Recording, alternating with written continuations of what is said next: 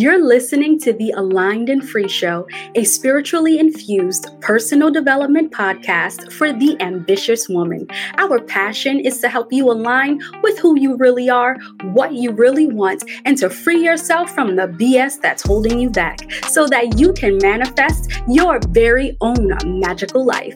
We talk about manifestation, of course, spirituality, wellness, mindset shifts, business, and so much more. I'm your host, Shakia Mayer, licensed mental health clinician, speaker, and spiritual mindset coach. All right, let's get into it. Today, we have the excitable introvert on the show, Jacqueline Shawless. She's an international speaker, global best-selling author, and advisor to Fortune 500 executives, all while honoring her introversion. In this episode, she shines a light on some of the misconceptions about being an introvert while giving tips on how to go from introvert to influential. If you want to use being an introvert to your advantage, this episode is for you. So, Jacqueline, could you go ahead and introduce yourself to those who are listening? Well, I'm Jacqueline Shawless, the excitable introvert, and I guide introverted women of color to get seen, heard, and respected by embracing their awesome. Amazing. Can you share a little bit about your journey from being an introvert to then doing this type of work? What did that look like? Well, the biggest part of my experience was changing what introversion meant and how that shows up. A lot of times people assume that introverts are shy or antisocial or quiet. And even though I am very much an introvert, that is not my experience.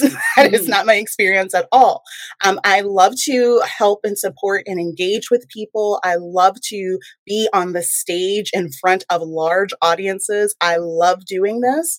But the introversion is how we process stimulation. So even though I'm forward facing and I'm in the public eye, I need my time away from stimulation, not just people, but just all the goings on in order to process for myself, my world. And so early on, it was very difficult for me to reconcile this truth about myself.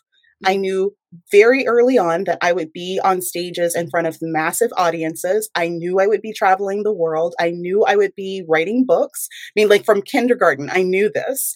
But I also knew that I liked having time to the side, reading, observing people. And I was always told these two things can't coexist. It's either or. Either you're going to be on the stage and not be the quiet kid with the book, or you're going to be the quiet kid with a book and not be in front of people. But that's a false dichotomy. You can be both. And I am both. And it's not just me. There are many celebrities that are also both. You have like Beyonce or Naomi Osaka or Stacey Abrams. These women are all introverts as well. And so the trick has been, well, not even the trick, really the focus has been honoring my introversion. Because I am an introvert. This is the way my brain works. That's not going to change. And also there's a gift to being an introvert. There are gifts to being introspective and observational and being steady that really adds additional value to the work that I do. So it's understanding that it's and both, not either or. Isn't it interesting how we are taught, most of us are taught early on that it has to be an or. And so we go through life thinking we always have to choose one or the other thing versus the and. And we live, there's so many possibilities that are in the and. And if we had been taught that when we were younger, then we may not have experienced some of the internal conflict about like who we are or what it is that we want, because we weren't given that option to have the and.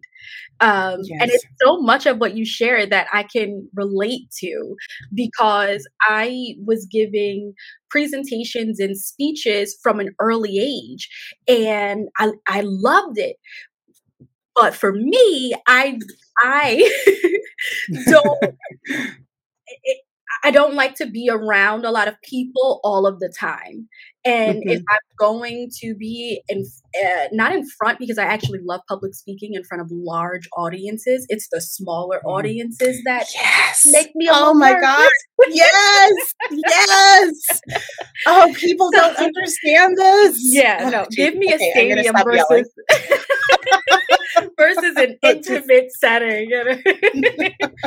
But just having the vision for what it is that you want to do early on, and then feeling like you have to choose because something doesn't fit. I think that's such a powerful statement that you share, because it's something that many people, including myself, can agree with. People can understand that even though I could hold a conversation, I can be silly, I can talk to most people. I tend to help people to feel comfortable talking to me. I mean, hence my work as a therapist. I hope I can do that. That's right. that's huge. But people couldn't understand that I also needed space. I needed time. And to be honest, for years I didn't have that language. And so, they'd be like, "Oh, Shakia, you're so standoffish," or "Oh, Shakia, you're antisocial," even though I'm trying to teach people that clinical term of antisocial is completely different. So when I hear antisocial, I think of something Yes. else. So I'm like, Yes, it's a actually, I'm not completely antisocial. different thing. Like, stop.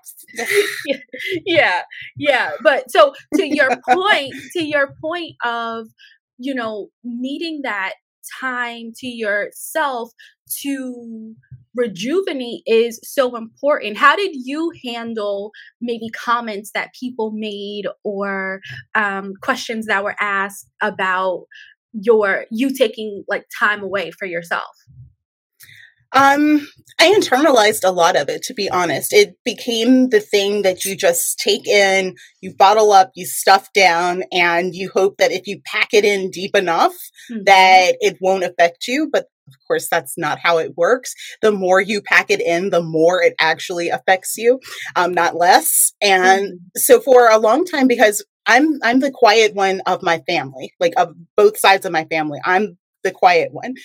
So if you imagine having like dozens, literally, of cousins that you're coming for the summer, you've got all of the aunts and uncles, you've got everyone around, everyone's laughing and talking and having a good time, and then here's sulky over there, like all isolated, like literally sitting in a corner or just like by a tree somewhere, not engaging with anyone. And Mm-hmm. everyone needing to point this out as if I don't know that I am literally the only. I know that I am over here. I put Mm-hmm. me over here. And it was intentional for me to be over here. Or I realize that everyone else is outside and I am not. That is why Mm-hmm. I am inside instead of being outside. So these sorts of things, it's definitely, people don't term it as microaggressions, but it's Mm. absolutely what it is. Mm. It is, it's not just that it's annoying, because it's definitely that. But after you hear so much of it, when it's coming from your family, it's coming from your school, it's coming from society, after a while, it just begins to wear away on you. And Mhm. then it causes you to not only question whether you need to pretend to be someone else just for the sake of having some peace, Yeah. or if there is actually something intrinsically wrong with you, the reason why everyone has a problem with you being quiet, or everyone has a problem with you needing to step away, or everyone has a problem with you not showing up and not engaging, you choosing yourself first is like the ultimate insult. These sorts of things can really make you question, and it certainly did for me. It made me question, okay, well, is there something wrong here? Because I'm the only one in my family like this. I'm the only one who's not involved. And for a long time, it was really me questioning myself and my place. And Mhm. there was the big turning point for me was as I was in high school, and I knew, like I mentioned, I knew that I wanted to be a speaker. That was always like clear to me. Being a speaker and a writer, that's like, okay, that's going to happen. I don't know about anything else. So I Mm. decided to join a debate team. That was all fine. I was joining it just to yet like test the waters with speaking. But because I loved it. It was like amazing. And people couldn't understand how on earth, like, why are you going and you're talking to these people and you're debating and you're making arguments, but then you immediately like depart the premises. Like you find some other place to be. And because of that experience, I was actually recruited to another school to be on their team. And when I made that transition, that was really kind of the starting point with me saying, okay, if I'm going to be the person that I know I am, this vision of me that's in my head, if I'm going to be that, what does that look like? How would that work out? And so that version of me saying yes to me meant saying yes to opportunities that made me uncomfortable, that pushed my boundaries, that really it's like, I would never say yes to this, but let's see how this goes. But it also opened the way for me to say yes to me needing to set boundaries, for me to not let people's comments affect me in the ways that they had before. And so does it sting? Yeah, it stings. It's like a mosquito bite. Like a mosquito bites you, a mosquito bites you. But I mean, there's no denying the impact of it. But rather than letting it become like this festering like welt, it's simply a bump that goes away after like a few hours. It goes away. And it doesn't have that intense type of impact that it used to. But it took me not only deciding to put myself and my own wellness first, but also being willing to say, look, I'm not coming to your thing. Like I don't have the energy for it, or I will come, but I'm only going to be there for 5 minutes because you asked. Don't ask me to stay longer. I'm not going to. Like, period. That's like the end of the conversation. And over time, having these type of conversations, it became more comfortable for me to set those boundaries, but it also people came to understand, okay, she's here. Be glad that she's here. Don't ask her about anything. It just set the tone for the rest of my interactions. And so that's the long of it. I was going to say the long and short, but that's just the long of it. No, and like I said, I think it's so relatable because just from my own experience, I remember when I would do different shows. I used to do a little bit of spoken word and things like that, but the large crowds, it wasn't that I was so shy necessarily. It was just that I needed, like, I really needed to separate myself. But even just what I really relate to was the family part. So growing up, they joke and like, you're so weird. You're so weird. Oh my gosh. Ultimate compliment and insult. Yes. Right? Yeah. But I would stay, and I like to stay in my room a lot. I like to read. And so I was okay with being by myself. It was fine. And I would have friends, and I'd have friends over and we'd play. And then I'm like, okay, that's enough. Exactly. It's like, I've had my fill. Bye. Yeah. And I was okay with staying in my room. But the labels then that are bestowed upon you because of who you are and how you show up in the world. Also, you are a child, so you're still learning how to operate in the world, how to navigate this space and how to take up space. It's very interesting. And coming from a family, they love to joke and and crack jokes, and everybody is so loud. And my mother is very charismatic and very much everybody knows her, right? And everybody will know her. And I was always just a little bit quieter when if I didn't need to be louder. I don't know if that makes sense. Like, if it wasn't a reason to, then I was quiet. I was cool. But I can, be animated because that's just part of who I am too. And I can show up and all that jazz. But if it's not necessary, if it's not authentic, then I wouldn't do it. And people are like, "Are you okay? What's wrong?" Yes. You're bothering me. That's what's wrong. You are disturbing my peace. That's what's wrong. What you're saying makes absolute sense. And this is a very common introvert experience where we're not just going to talk for the sake of talking. Like if we're doing that, it's within our own space. Like we have plenty of time to ruminate about all of the different aspects and the way a situation could be handled. And we should have said this, and oh, we would have done that. And I love Insecure, and Issa Rae is also an introvert. I love how in her show Insecure, she has like these, like she's so like aggressive and not assertive. She is so aggressive in the mirror. She's like rapping about all of this. Yes. That is so quintessential of the introvert experience. Yes. We have tons to say. We have tons to share. It's not like we have any lack of it. We're constantly thinking and creating and really expanding these worlds within our own minds by ourselves happily. But when it comes to other people, if we don't have a point or a purpose to talking, we're not going to just throw our 2 cents in to hear ourselves speak. We hear ourselves speak like literally all the time. That's most of the issue, is that we're constantly hearing ourselves and everyone else speak.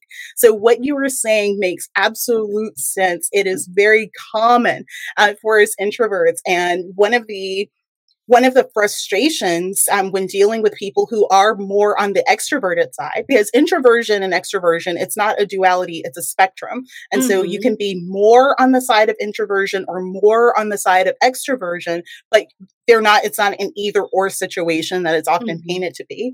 But for people who are more extroverted, it is so annoying when you're asking us what's wrong, why don't we want to do something, so on and so forth, when we are minding our own business. We are so happy and right where we are. We are engaging with other people. It's just you all don't see our engagement. We're watching what's happening. We're like feeling all of the emotions. We're getting the jokes. We are engaged. We're just engaged on the side.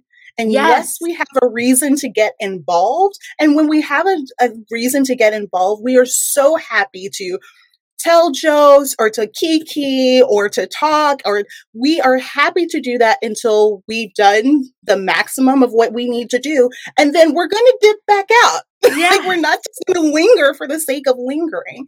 And that's something that most extroverts they don't understand, because their way of processing is by engaging. They can't process the world unless they're talking, unless they're moving around, unless they have all of this energy around them. They need that in order to process. We don't. We process by seeing all of this stuff that's happening, feeling all of the emotions that's happening, picking up on how everyone else is reacting to it, having our own thoughts about it, and then needing to go sit down somewhere because we have just taken in so much to process. So it's just 2 ways of our brains processing stimulation, but it's an aggravation when one type is deemed superior to the other, and the other is deemed not just inferior, but you are inferior, therefore you need to be completely different and like me. But it's only towards extroversion. It's never towards introversion. And no one's telling extroverts to sit down and be quiet. No one's telling them that. Or stop, go read a book, go process this stuff for a second. Just think, like just hush. No one's saying that. As you were speaking, that's what came up for me, which was, we often see articles, the headline reads, how to go from introvert to extrovert, how you should start to, I can't even think of another one that I saw recently, but you can get out of your shell. Yeah. It's always as if being an introvert is the problem. And that's why I was so excited to speak with you, because you were talking about going from introvert to visible, like the visibility piece. And I like to influential. Yeah. I'm sorry. I messed that up. In my mind, it's because we're becoming more visible. I get it. I do apologize for that. But No. Yes. And so it's not saying that there's something wrong with you. It's not taking away from who you are as a person and how you show up and what's comfortable for you. Yes, we can get out of our comfort zone. Absolutely. Yes, we can grow. We can learn things. We can try things. Absolutely. But there isn't something innately wrong with me that I have to fix. So I like Yes. your approach to it, because it's saying, let's take who you are and let's take these qualities that you have and let's use them to your advantage so that you can become influential in whatever field it is that you're working in, versus wanting you to become a completely different person. Absolutely. And I use the term from introvert to influential, and it's a bit of a misnomer because introverts are like literally influential because their introversion. You know, if an introvert is saying something and is chiming in, that it has to be something important, because they don't just chime in for anything. So if they have something to contribute, it gives more weight to our words.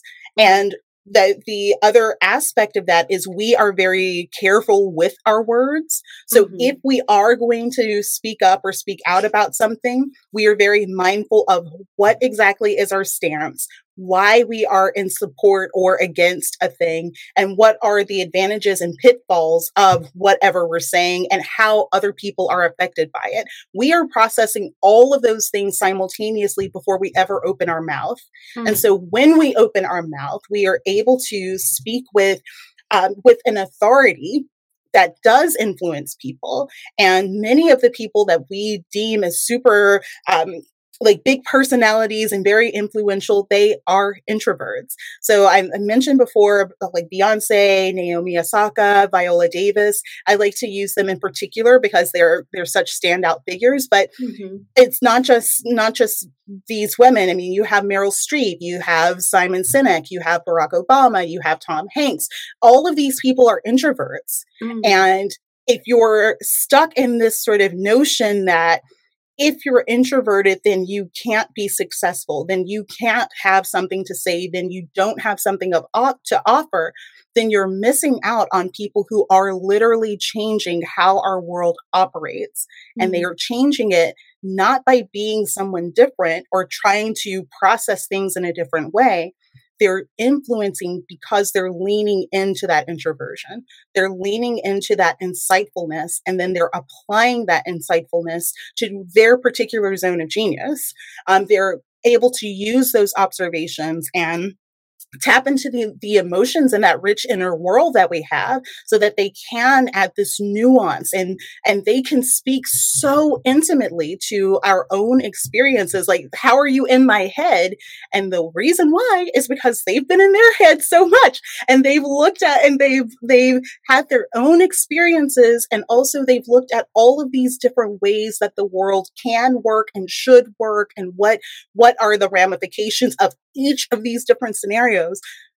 Our minds are doing that by default. What they have done is they've said, instead of, okay, let me try to do something different, instead they're saying, okay, this is who I am. This is how I operate. How can I use this to my advantage? How can I use what I know that I'm here to do and also honor myself without having to sacrifice one or the other? And the ways that they bridge that are all of the ways that we come to be influenced and transformed, and having like culture and entire industries changed because of them showing up in all of their introversion. So it's really just to my whole goal is, and part of shifting this whole notion of what an introvert is or isn't, is to take that stigma away.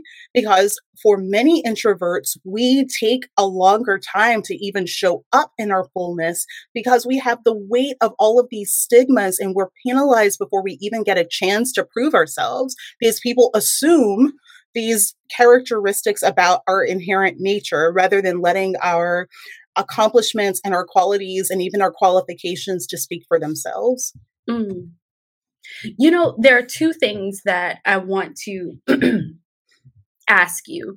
The first is, so in the spiritual community, a lot of the characteristics that you named that are related to introversion also are very similar to being an empath. Have you ever identified as an empath, or would you say that there are similarities? Oh, absolutely. And I think it's that's a whole other can of worms. But there's a lot of stigma from a religious or spiritual standpoint around empathy. If I'm a Christian, I was raised in a Christian church, like background. My mother's a minister, so I have a very deep religious history, if you will. Mm-hmm. And in addition to that, I have my own relationship with God, which is fun to say the least. It's very exciting.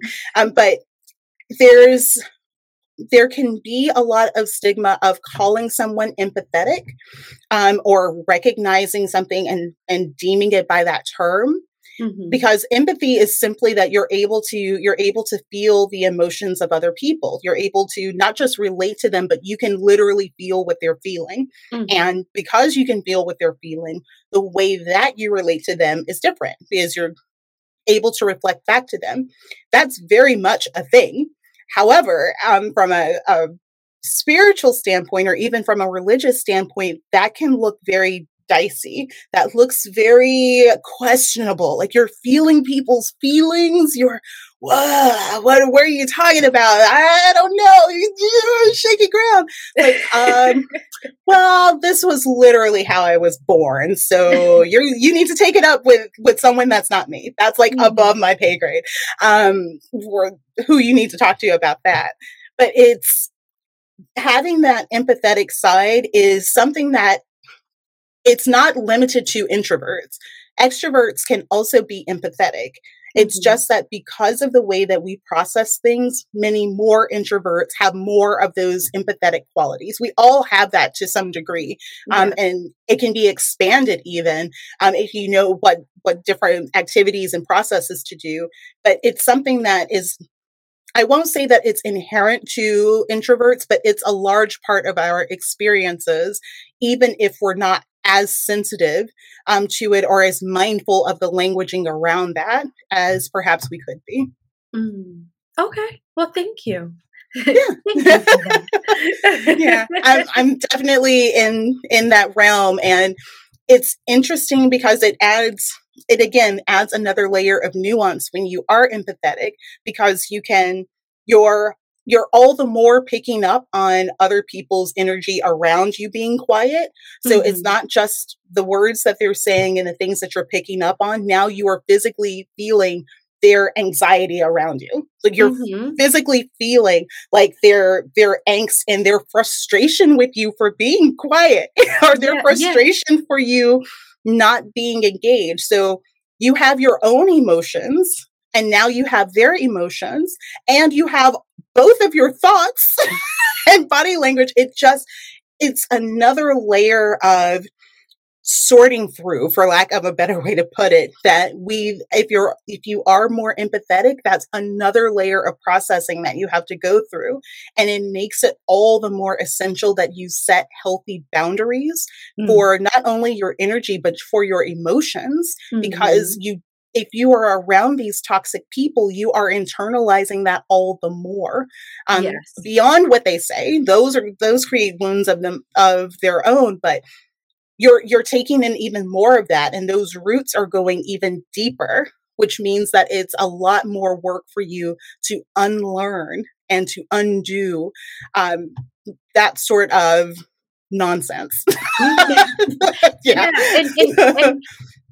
Yeah, and I talk a lot about being aware of who's in your circle, who's in your space, because Yeah. regardless of where you are on the spectrum of introvert, extrovert, you we're all human, and we are all susceptible to internalizing the things that are being said around us and to us and about us. And Yes. so it is so important to be aware of how you feel, especially, well, I won't say especially, I want to say especially for introverts, but I'll make it a general statement, to be aware of how you feel when you are around people. And if it always feels so draining, then we need to look at that situation. Maybe this is a person that I would benefit from putting some distance between us for a Yeah. little bit, and knowing that that's okay. Um, I think one of my superpowers is would have to be my observational skills.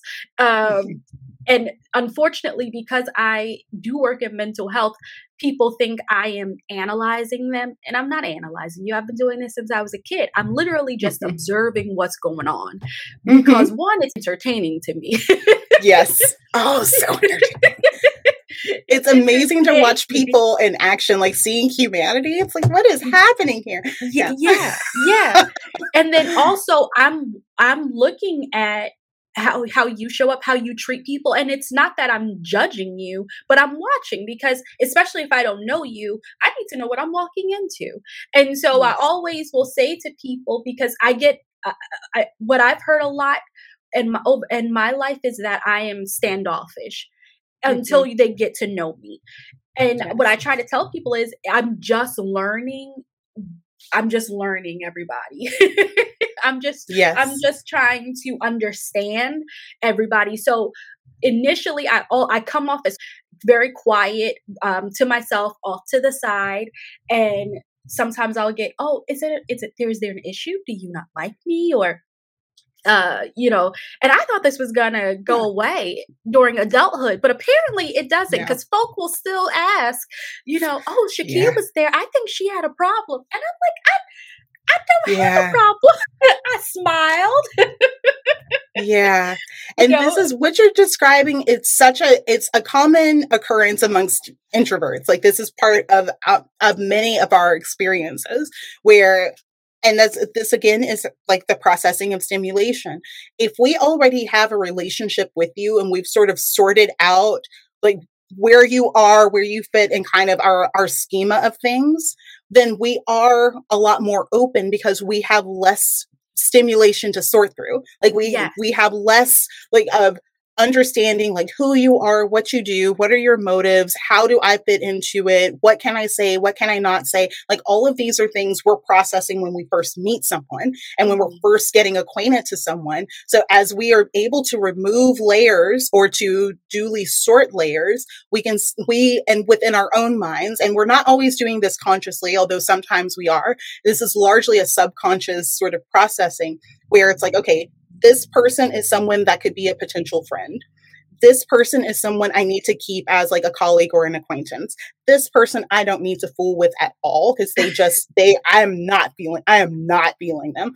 And so we have these different categories for how we engage, and then we modify how much of ourselves and how much of our energy we are investing in said person once that's been established. But we have to establish that. That's part of how we operate. So exactly what you said, it's very easy for people to assume that we're standoffish or we're aloof or that we're somehow like judging them. It's like, I don't even know you. I'm still trying to figure out whether you're worth my energy, to be honest. Like, to be blunt about it, I don't even know if you're worth my time. So I definitely haven't spent any on like not liking you. I don't even know who you are. But of course, that would be rude to say that unless you're me and you say it anyway. You say it with a smile. So that's a very common experience to navigate in those ways. And it often surprises people that maybe the first, second, or even third time that you meet someone who is more on the introverted side, that they're not really talking much. They have a very like flat face, or they look like they're deep in thought, which they are. And then all of a sudden they're like, "Oh, hey, how's it going? Yeah." And then we're like all engaged with you. So, what happened? And what happened is that we figured out where you fit into this scheme of how we need to engage with you. You are a safe haven. You are someone who has value, and I won't be depleted by being in your presence. Mm-hmm. I can both enrich and be enriched by you. So you get more of me because you are a safe container for what I'm experiencing. you are someone who you might be great. And we can, if you're in that kind of colleague type box, you are someone who it's probably safe to be around you. We can have like cordial engagement, but I'm not going to invest a lot of time in you because I don't see it being equitable. I see it as being me mostly giving with you, also reciprocating a little bit. And it's not going to be something where this becomes a deep relationship. That's something for us introverts. When we find someone who's in that friend type, we are with you for life. We don't have to see you for years, but the moment we even think about you or recall you, it's like we pick up from wherever we last were. That's part of how we operate. And even with those, like, okay, you're like to the side, I don't need to be around you. We're not going to be mean or rude. We're just not going to invest our energy in you, because it's either detrimental or at the bare minimum, we'll be doing all the heavy lifting. So it's just not worth our energy. And we have to manage that. So there's that piece of it. And I wanted to come back to something else that is specific to women of color, particularly Black, Brown, and Indigenous women, is this assumption that if you are quiet, you somehow have a problem with someone. This is not... This leap of judgment is often not made for white counterparts, male or female. This is something that is unique to our experience, where if you're not engaging with someone, then you have an attitude, or you somehow have a problem with not just one person specifically, but with a whole ball of wax, like everything. And so then it becomes a judgment on who you intrinsically are. So now you're someone who is problematic. And all of it started because you just got here. You're trying to figure out what you need to do. And this entire story about who you are and how worthy you are to be in spaces has been placed upon you completely unbeknownst to you. And so this is very, very common. And it is practically never discussed on how this story is so pervasive, particularly for Black and Brown and Indigenous women, where you're not even allowed to show up, like, period. Like, you should be grateful for having the invitation to be in a space. And now that you're in a space, you can't have the decency to, like, smile and laugh with everyone. To always be on. What is your problem? Like, you should be happy to be here. It's my problem is that I thought this would be worth my energy, and it is obviously not. And I can't even do anything because my ride is like talking to somebody. That's my problem. That's oh my goodness. I love that. I love that. That is hilarious. But you know, well, and I know this is not necessarily what we're talking about in particular, but to your point, when we as women of color, Black, Brown, Indigenous women, specifically when we're in jobs, right? And we're at the job and we're quiet, or we're not maybe laughing. The joke wasn't funny. Like it just right. And for whatever reason, we're not laughing at it. And is there a problem? Was something going on? Or then you become, you know, I hate the stereotype of the angry Black woman, even though she may have just voiced her opinion or she's not saying anything. I'll share this with you very quickly. I started a job at this place. Everything in my gut said, don't take this job, Shakia. I talk a lot about manifesting and calling things into your life intentionally. And I'll chalk it up to I was younger then. But everything in me said, don't take this job. On paper, it was a perfect match for what I wanted to do at the time. It was perfect for how I wanted to help. But in reality, it was something different. And I could feel it, but I ignored it. I ignored my intuition. It was one of the worst experiences I've ever had in my entire life. I have workplace PTSD from this organization. Yeah. And part of that was I stayed to myself a lot. So there were some colleagues who I could chit chat with from time to time, but they wanted me to do a whole walking tour to say good morning to everybody because they felt like I was being, that I was alone in my office too much. that I needed to show face. I was called out for not engaging with this woman who I wasn't fond of this woman for many, many reasons. Also, let me be clear, I was the only Black woman there, and there was another older Black male who was part-time at the time, but when he was full-time, he had a higher position, but he was much older than I was. So I was this young Black woman who had natural hair, and because that also I learned was a topic of conversation and private meetings. But I was I was expected to do a whole tour around the office so I could say good morning to everybody. It was a terrible experience, but I say all of that to say, literally, I was told that my personality didn't fit their personality, and I needed to do something about it. Essentially, it's like, what? But that would have never happened, and I know this because there were, and there have been at other jobs, people who don't look like me who did not have those same type of conversations. And so, yes, I'm glad you brought that up, because it's almost as if we always have this extra responsibility. And I'm at this place where I'm like, no, F that and F you. If you go get this or you go, you know, but I wasn't there yet at that time. And what you have shared, I've come to find out, is such a common experience. It's amazing in its consistency and its persistence across industries, across roles, across titles, across companies, across different aspects of age, of different aspects of gender. So whether you are female identifying, non-binary, this notion that, oh, if you are not, we expect you to let us read your mind. And if we can't read your mind, you are somehow deficient in your job, even though you are doing amazing at your actual job. Or, well, we would love to promote you. However, since you're not always engaging with the rest of your team, then we're not able to. These types of conversations happen all the time.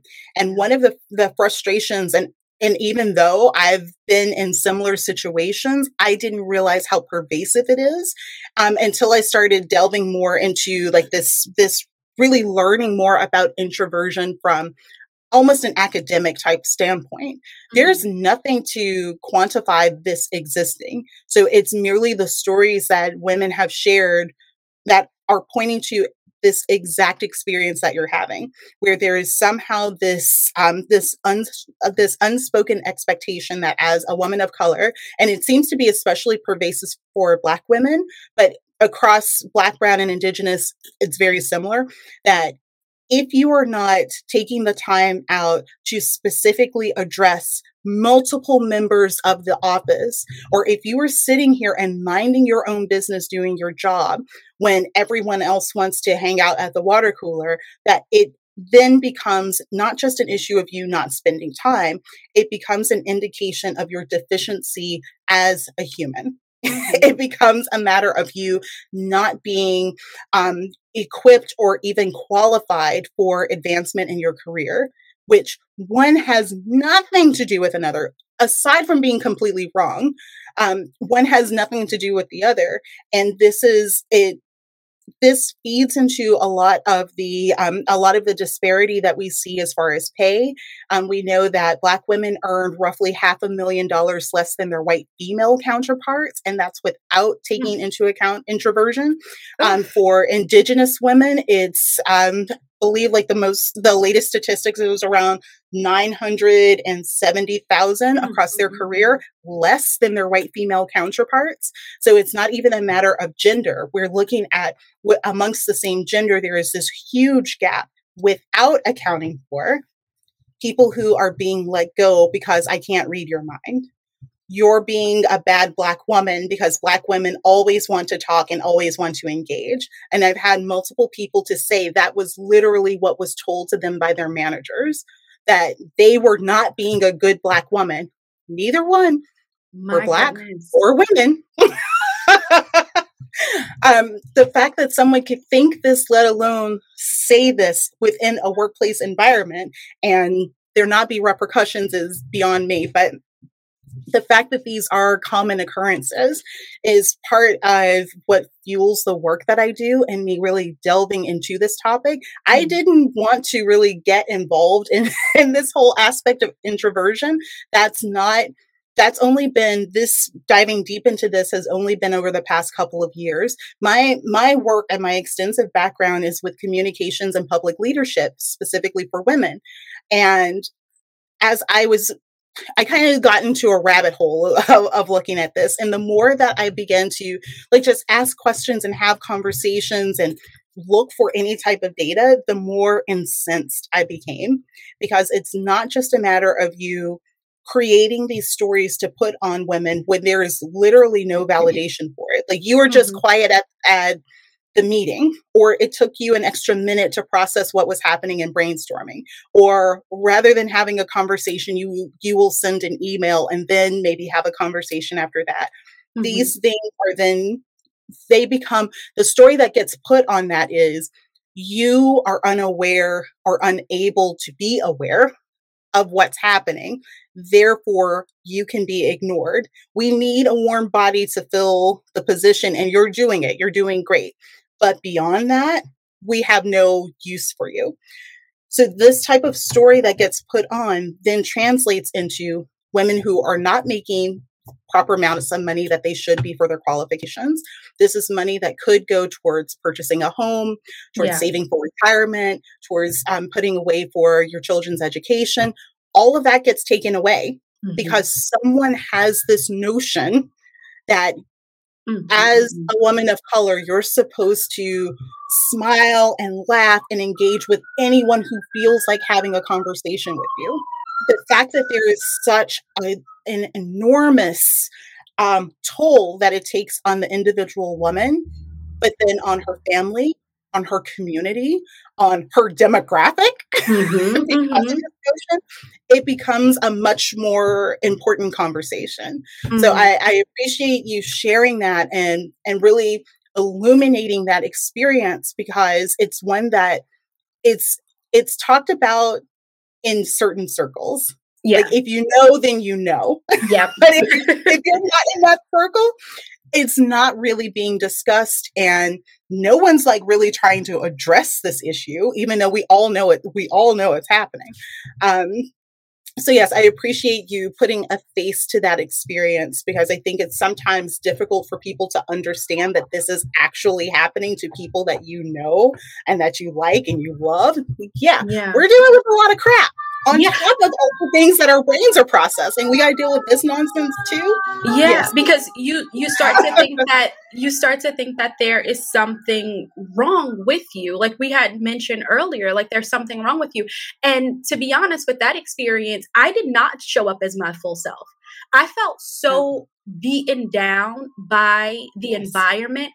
And they kept saying, well, we want you to do this. And I literally could not show up as my best self, like Shakia, who can come in and do all of this and be, public facing and all of that, like turn it on. I couldn't do it because I'm like, well, they're going to judge me for this. Well, this is what they're going to say next, because I was pulled into a side meeting for not speaking up in a meeting.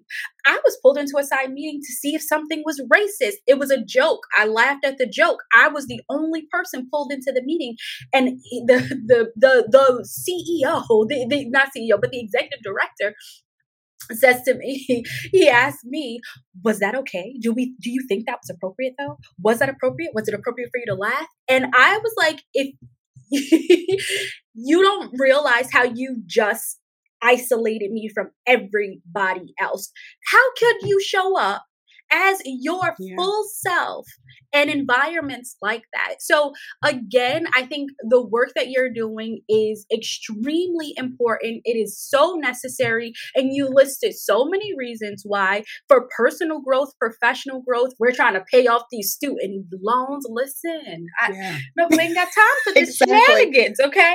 Build families and pay mortgages and create businesses and promote and give lectures and be speakers and all of this. And so we absolutely want to know how to stand in our truth and stand in our power, especially in environments like that, which I think is a perfect transition for you to share a little bit about how we can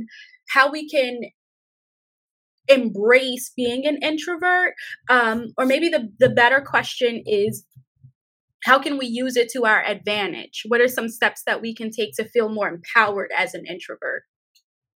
Well, I usually will say there are three questions, like in any given situation, ask yourself these three questions and then judge yourself accordingly.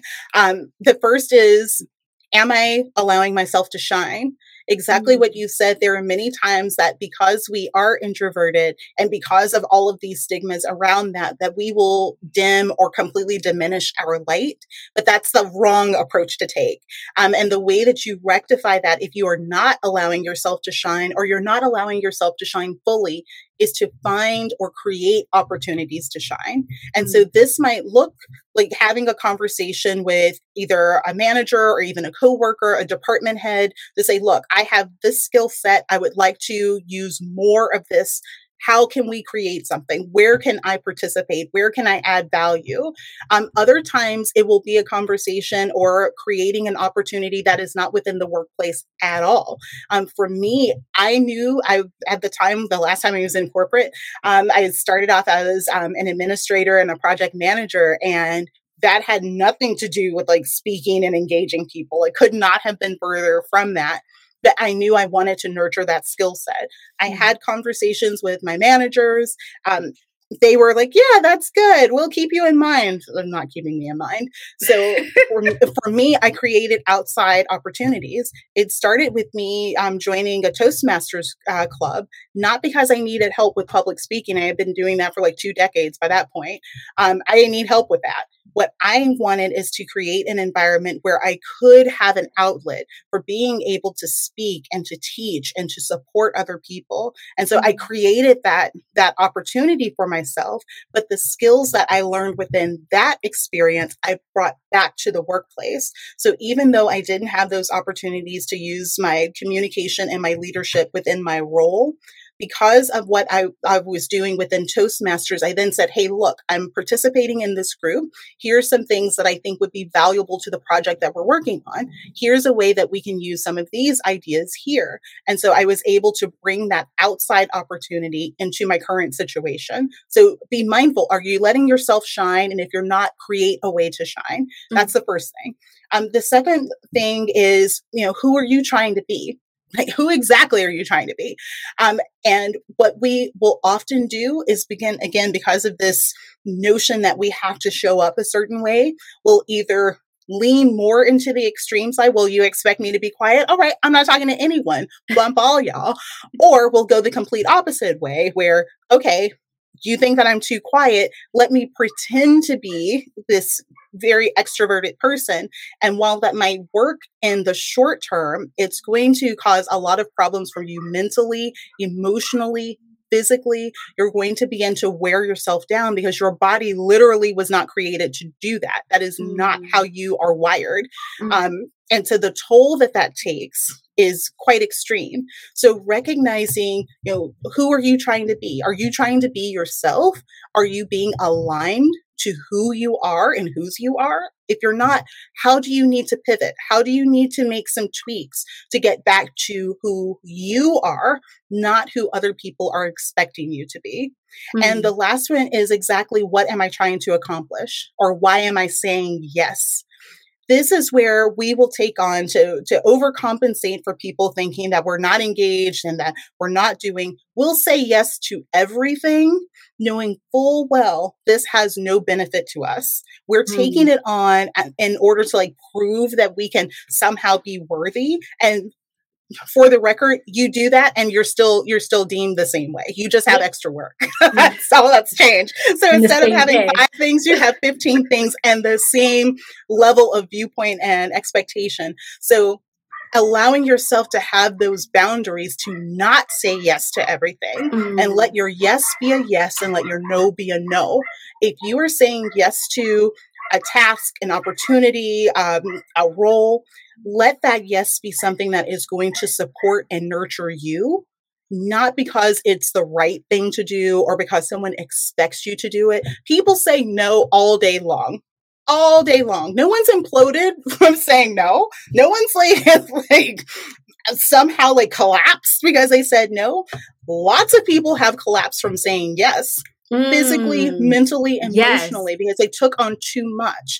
So make sure that you are setting those boundaries and when you say no, let your no be enough. No is a full sentence. No, N-O period.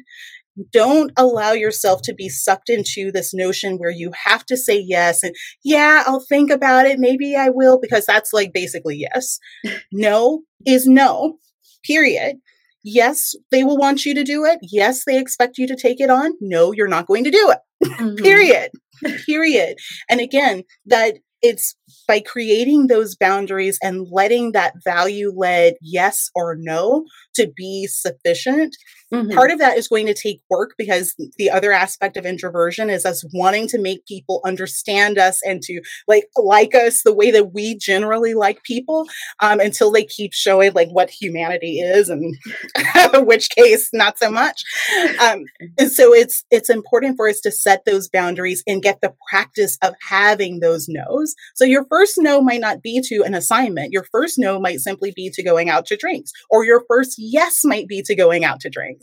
Like having a stair-step approach to those boundaries so that you, for yourself, get accustomed to setting them, but also people around you get used to you having them. Because as an introvert, they will take as much advantage as you allow them to do.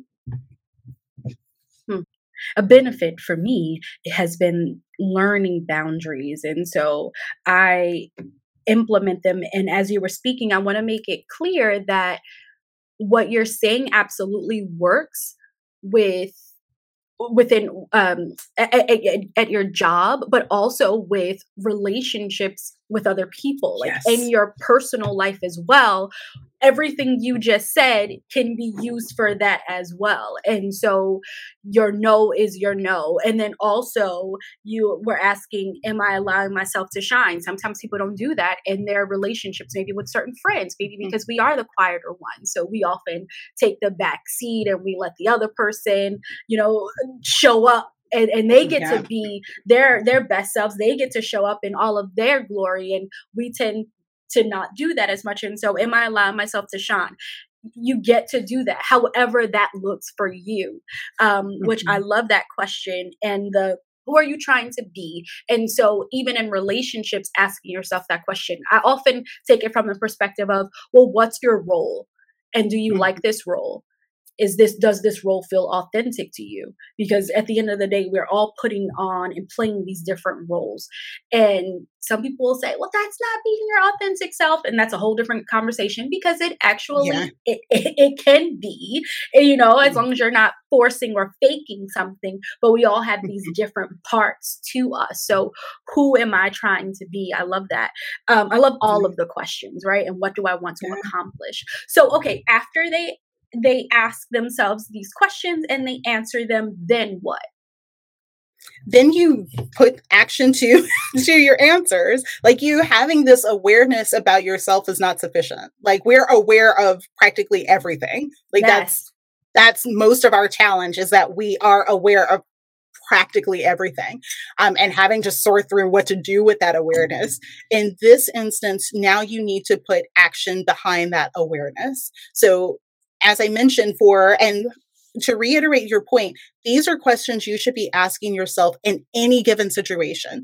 Like, this is at school, this is at your church, this is for volunteering, this is with your kids, this is with your spouse, this is in any given situation where you are engaging, or that you have the opportunity to engage. So you should be asking yourself these three questions.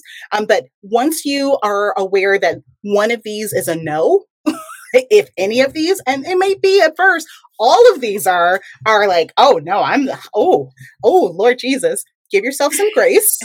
And then in the midst of having that grace, get to moving. So for finding those opportunities, again, having conversations, if you are comfortable and if you have a healthy enough relationship within your workplace, or even if you are a business owner and you're having this conversation with potential clients and how you're working with them, having that opportunity to, where can we co-create? Where can I add value? It's simply a conversation. But it's not a conversation that you're coming into it with kind of a deficient, like, oh, will you please let me do something? No, it's from a place of empowerment. You have so much to offer because of your introversion, in addition to your actual skill set and your actual expertise. All of this is a package. And so it has tremendous value. So whether you are finding those opportunities within a given space or you are finding something outside of it to create them, the onus is on you to take action, not for someone else. So if there's not an opportunity within, like say within a friend circle, if you are not allowing yourself to shine and you are saying, hey, I would like to do this thing, or hey, it would be great if we did such and such, and you get shut down, then that lets you know not necessarily you need to cut people off, but it means that you need to find a different set of people that you can bring that skill set to. So maybe it's finding a Facebook group. Maybe it's having a conversation with someone else. Maybe it's meeting up with someone you haven't connected with in a while and just reaching back. So that's all for the first one.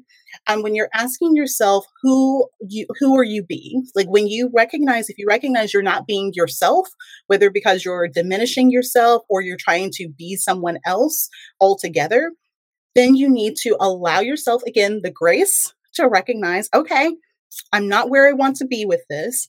What is my next step? Your next step is getting back to who you are. So who exactly are you? If you don't know who you are, you need to take time to figure that out. This might look like asking yourself, and there's a whole series of questions. I'll be happy to share that. There are multiple things that you can do to ask yourself, like, who am I? So who I'm a mother, I'm a wife, I'm a business owner, I'm a sister, I'm an aunt. You can literally list out all of these things. Once you get all of the basic stuff out of the way, what else? Who else are you? I'm a believer. I'm someone who laughs a lot. I'm someone who has lots of energy and is very energetic. I love pointless trivia. Okay, now you've gone to layer 2. Who else are you? And just allowing yourself to delve deeper and deeper, you will be so amazed at how layered and nuanced that you are. There will be things that are about you that you don't even recognize or normally give yourself credit for being in this world. Once you have that list and you're sussing through it, which one of these is most true to you, or which, like maybe 5, are the ones that you most want to express in this world? What are those things? Use those traits to be your guiding star when you're not sure if you're being yourself or not. Am I really showing up as me? Am I being energetic? Am I being supportive? Am I being empowering? Am I bringing that sophisticated whimsy that is me? Am I bringing those to the forefront? No? Okay. So then where do I need to tweak how I'm showing up so that I am true to me, as opposed to someone else's expectations? Again, it's me having to do the work. I'm not relying on someone else to recognize my work that I haven't done. And if I have done the work and they're not recognizing, that means I need a different they. That's just point blank. And then for that last one with why am I saying yes? If you recognize that you're saying yes because you just want people to stop asking you questions and stop bothering you, so you say yes and you take this on just for some peace. Recognize you're not going to get peace because you just said yes to something. You're going to get a whole lot of foolishness that you don't. You're going to get a lot. You're going to get a lot extra for something that you didn't even want to do in the first place. But you've already said yes. So set boundaries even within that. If it's not okay for people to constantly comment about, let's say like for video meetings and remote working, that your camera's not on, then you need to actually say, I'm aware that my camera is not on. That is intentional. Period. You don't need to justify it. You don't need to say anything else. If there are any questions, they'll ask. Otherwise, leave it at that, because that was a complete thought and a complete statement. Setting boundaries. It can be that simple. It can simply be that simple. Even if you've already said yes to taking on a task or taking on a role, if that needs to change, then it's on you to have that conversation. It's for you to say, I know that I agreed to do this. However, and then whatever the issue is, I know that I agreed to do this, but it would help me if you did the dishes. It would help me if you had someone, if you let someone else come in and take a second look at this. It would help me if so on and so forth. And so even if you've said yes to something you have no desire to like be a part of, like it was a begrudged yes, you're committed to it now and you need to see it through. But once you've gotten through that that chapter is done. Now start setting your boundaries. And even within that, you can set those small boundaries for, yes, I will do this. No, I won't do that. I need assistance with this. I'm willing to give assistance for something else.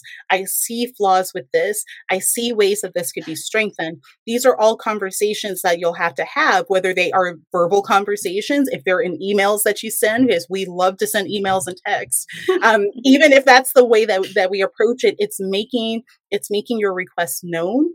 And like I said, having your yes be your yes and your no be no, making sure that you are putting forth those boundaries, that you are allowing yourself the permission to say no when your no is a no, and allowing yourself to say yes, and that yes to be a true yes, not a emotionally coerced yes. I like that. Yeah. Oh, we have a lot of emotional coercion that we agree to, because it's just like, and this is much like the conversation where there's at some point we just get so worn down with everyone like wronging everything about our existence and who we are. It's like, you know what? Yeah, sure. Yeah. Oh Lord, yeah. Okay, fine. Yeah. It's like, and we do that not because it's our yes, but because that's like the path of least resistance. I don't have anything left in me to resist dealing with what all is going on. I have nothing else left, so I will just say yes. We later come to regret our yeses in those instances, and it only fuels that sort of negative aspect that we're dealing with. It only fuels that. So yeah, that emotional coercion happens quite a bit with introverts. Some of that is put upon us, but there's quite a bit of it that we put upon ourselves, and we have to be willing. We are all introspective, and we have those ways that we see and we're aware about ourselves. However, we also have to give ourselves permission to turn that thing around. Yeah. Oh, I love all of it. All of it. Is there anything else that you think would be helpful for people to know? Maybe it was something I haven't asked you, but you think that it's important for listeners to know? Any final thoughts? The final thought is something that I always say, is that introversion is not a flaw to fix or an obstacle to overcome. It's an invitation to live deeply and to impact greatly. And that is absolutely true. Live deeply and impact greatly. Love it. Now, where can people find you if they want to get in touch with all of this awesomeness? Well, IembraceAwesome.com is my home base. You can find out more about my work, find resources for introversion, schedule a time to chat with me. I actually do have conversations with people. So you can schedule a time to have a chat. IembraceAwesome.com is the best place to connect with me. And I'm going to put all of your information in the show notes so that it is just a click away.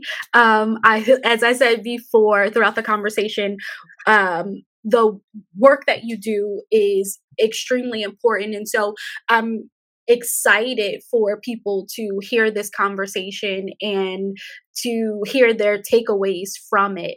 I loved meeting you and talking with you today. I hope that this isn't the last time. Because this was great and so many powerful moments. And I'm just appreciative that I had this opportunity. So thank you so much for hanging out with me today. Yeah, absolutely. And there's one more thing that I forgot to mention, for fellow introverts and I guess extroverts and ambiverts too. I say that tongue in cheek. But for introverts who are open to sharing their stories, what their experiences of introversion have been, when you go to I Embrace Awesome, there should be a spot for you to click to share your story. I would love to understand what's happening. We mentioned before about there really not being anything to quantify our experiences, particularly as introverted women of color. So I would love to hear your story, hear your experience, and add that to kind of the repertoire of making sure that people know we do exist, that Yes. we are here, and Yeah. that we have lots to offer. Absolutely. Yeah. I think that's great. And it adds to the undoing of people saying that we're making things up, that it's all in our head. Oh, you're overthinking it. No, that's not Oh true. God, And it's yes. like, look at all of these different examples from these people who don't necessarily know each other, don't live in the same state, not in the same field, and have very similar experiences. And it goes back to what we were talking about in the beginning of the labels that are given to us because of who we are, how we show up. And, there are things that we cannot change. And I don't want to change being a Black woman. And so I think, yeah, absolutely. So short answer to everything you just said is I'll do it. And then those who are listening, can do it to share their experiences, because it's not all in our heads. We're not making it up.